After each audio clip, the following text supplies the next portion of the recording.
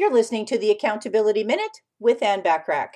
Today we're talking about tip number 6 for staying focused and on track to achieving your goals, which is to create a block time schedule. Create hourly blocks in your workday where you focus on a single task or a chunk of like tasks. During that block of time, nothing else gets your attention except the task or tasks in front of you.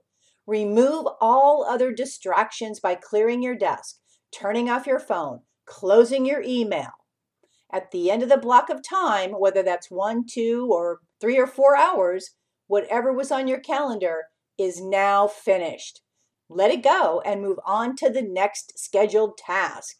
Tune in tomorrow for tip number 7 for helping you stay focused so you can achieve your goals. In the meantime, remember to take advantage of all the complimentary business tips and tools when you join my free silver membership at accountabilitycoach.com. Thanks for listening.